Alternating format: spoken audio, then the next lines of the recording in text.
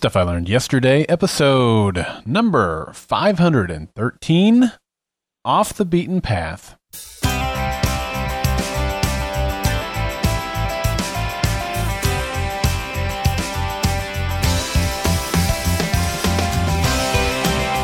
Welcome to Stuff I Learned Yesterday. I'm Daryl Darnell.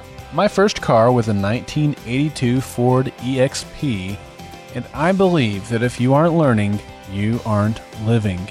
In today's episode of Stuff I Learned Yesterday, I share a lesson I learned the summer after high school graduation. Well, here we are. Happy Monday to you. I hope that you had a great weekend. I hope you are ready for a fantastic week ahead. I've got a challenge for you in today's episode, but before we get to that, let's get to the fun fact of the day. Well, we're talking about cars in today's episode, or at least cars are a part of the story. And so I thought the fun fact section for today might be good if I filled it with some car facts. In fact, I thought I would take a look at the best-selling cars of all time. And you can look at that from a couple of different ways, like what's the best-selling cars of all time, regardless of who made it, what country, globally, what are the biggest. We could look at it like what are the biggest for each manufacturer, or what are the biggest from each country or in each country. So we're going to look at it a couple of different ways. So the first little list I have for you is, what was the first major milestone hit by a car? Well, it was the Ford Model T. Okay, it was produced from 1908 until 1927, and the total sales over that time were 16.5 million. And it was the first car to achieve 1 million in sales, and 5 million in sales, and then 10 million in sales, and then 15 million in sales. And this is staggering. By 1914, it was estimated that 9 out of every 10 cars in the world were Fords. That's incredible. Now let's look at which car broke that 15 million record. Well, that car was the Volkswagen Beetle, which was produced from 1938 until 2003. And the sales for the Volkswagen Beetle reached 21,529,464. So it was the first car to reach 20 million units sold. And then lastly here, the Toyota Corolla. And it's produced from 1966 until the present, still making those, and it beat the 20 million mark. In fact, it was the first car to achieve the 40 million mark. Yeah, 40 million Toyota Corollas have been sold over that time. All right, so here's a couple other ways to look at this. Here are some of the highest selling cars in various countries. In Australia, that car is the Ford Falcon.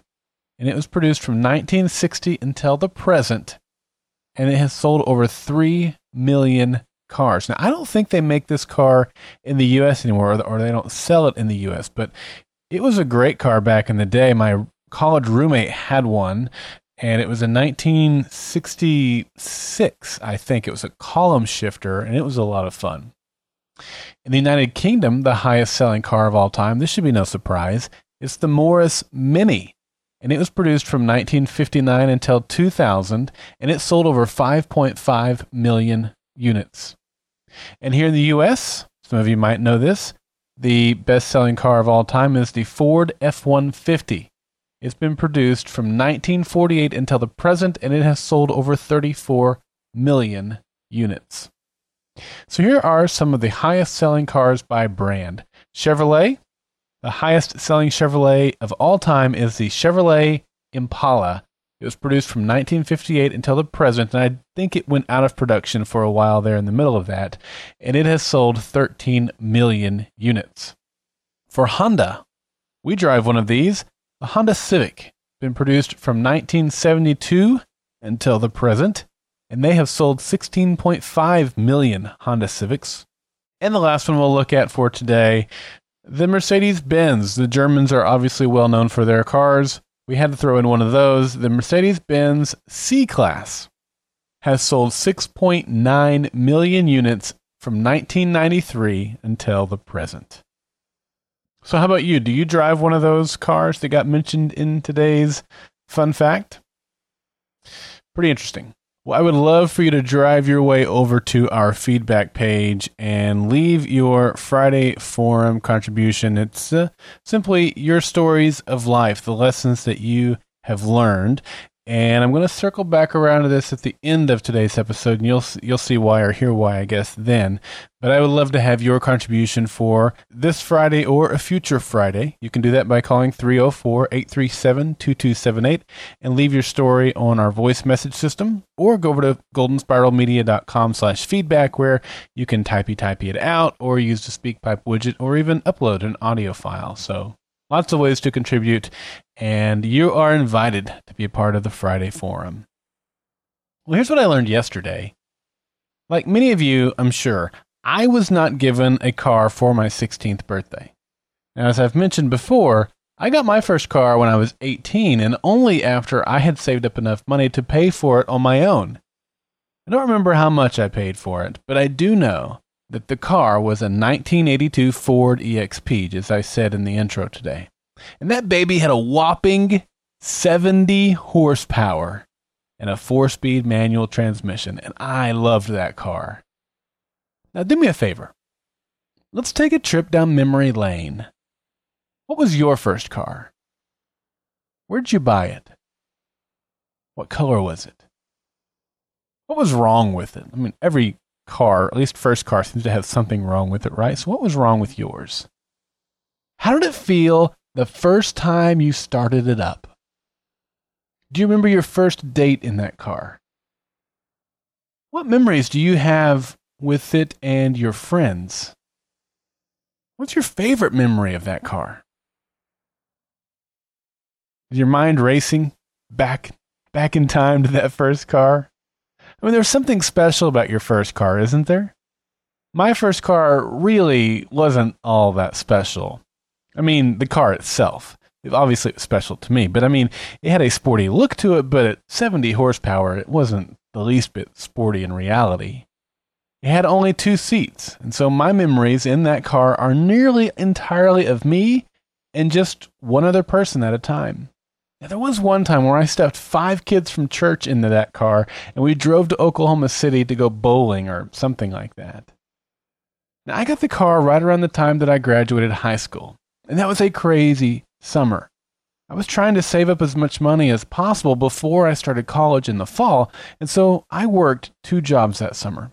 The first job had me waking up very early so that I could pick up a friend, drive about 15 minutes to the next town, and then start work. I think it was at around 7:30.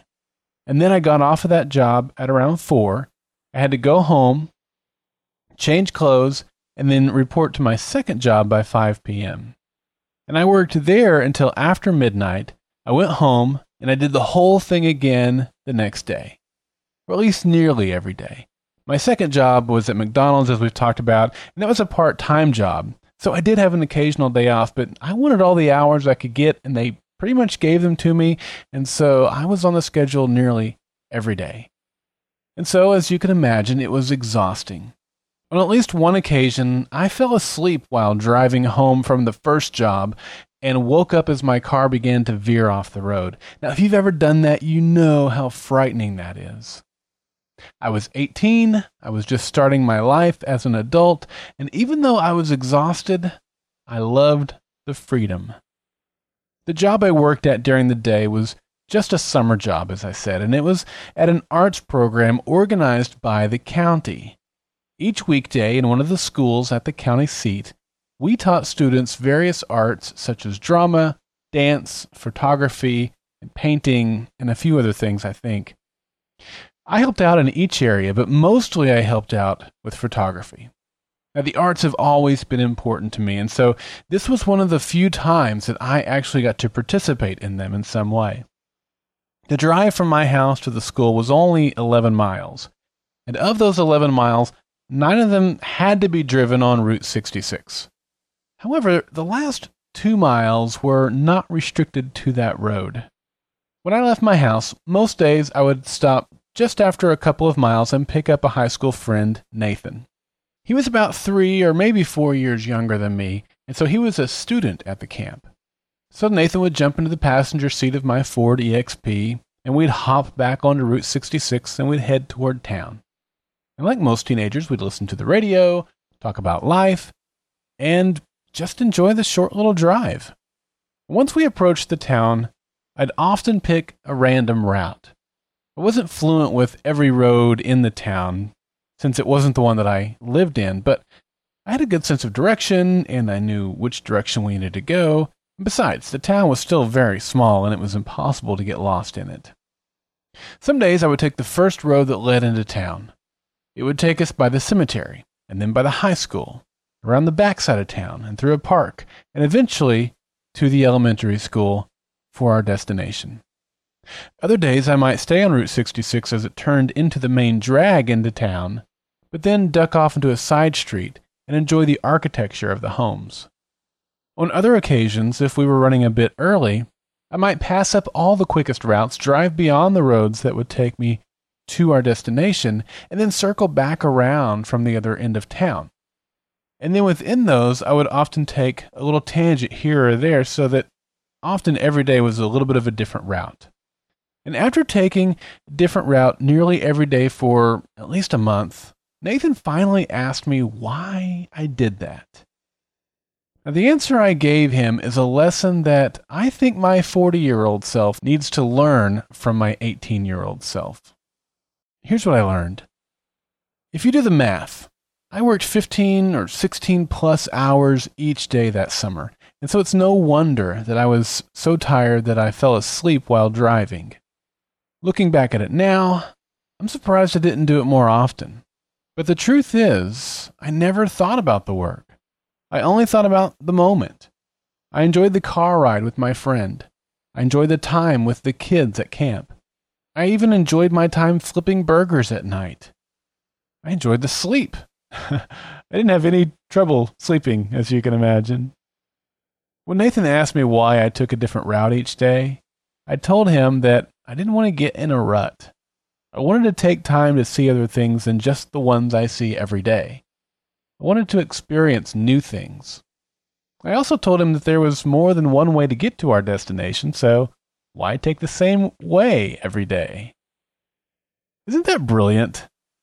I don't think I fully appreciated how wise that was. In fact, I know I didn't. Now, as a 40-year-old, I can't tell you the last time I took a different way home. I don't know when I just enjoyed a drive and thought about the freedom of driving. I don't know when I last basked in the beauty of architecture or even took a moment to enjoy the work that I've been given the chance to do. I'm so busy being busy that I only ever think about how busy I am. Can I say that again? I'm so busy being busy that I only ever think about how busy I am. Is it just me? No, I know it's not just me. I hope it's not you too, but I know I'm not alone. So here's the deal. This week, on at least one occasion, I'm going to hop in my car, roll the windows down, and go for a drive. On top of that, I'm going to take the long way home from an errand and look for something new. I'm going to enjoy the work that I've been given and recognize it for the gift that it is.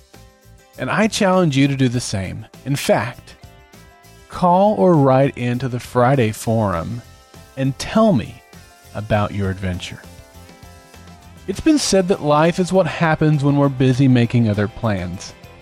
I think it's also true that life is what happens when we're busy thinking about other things. Life is what happens all around us every day. So let's all take a deep breath, open our eyes, venture off the beaten path, and enjoy it.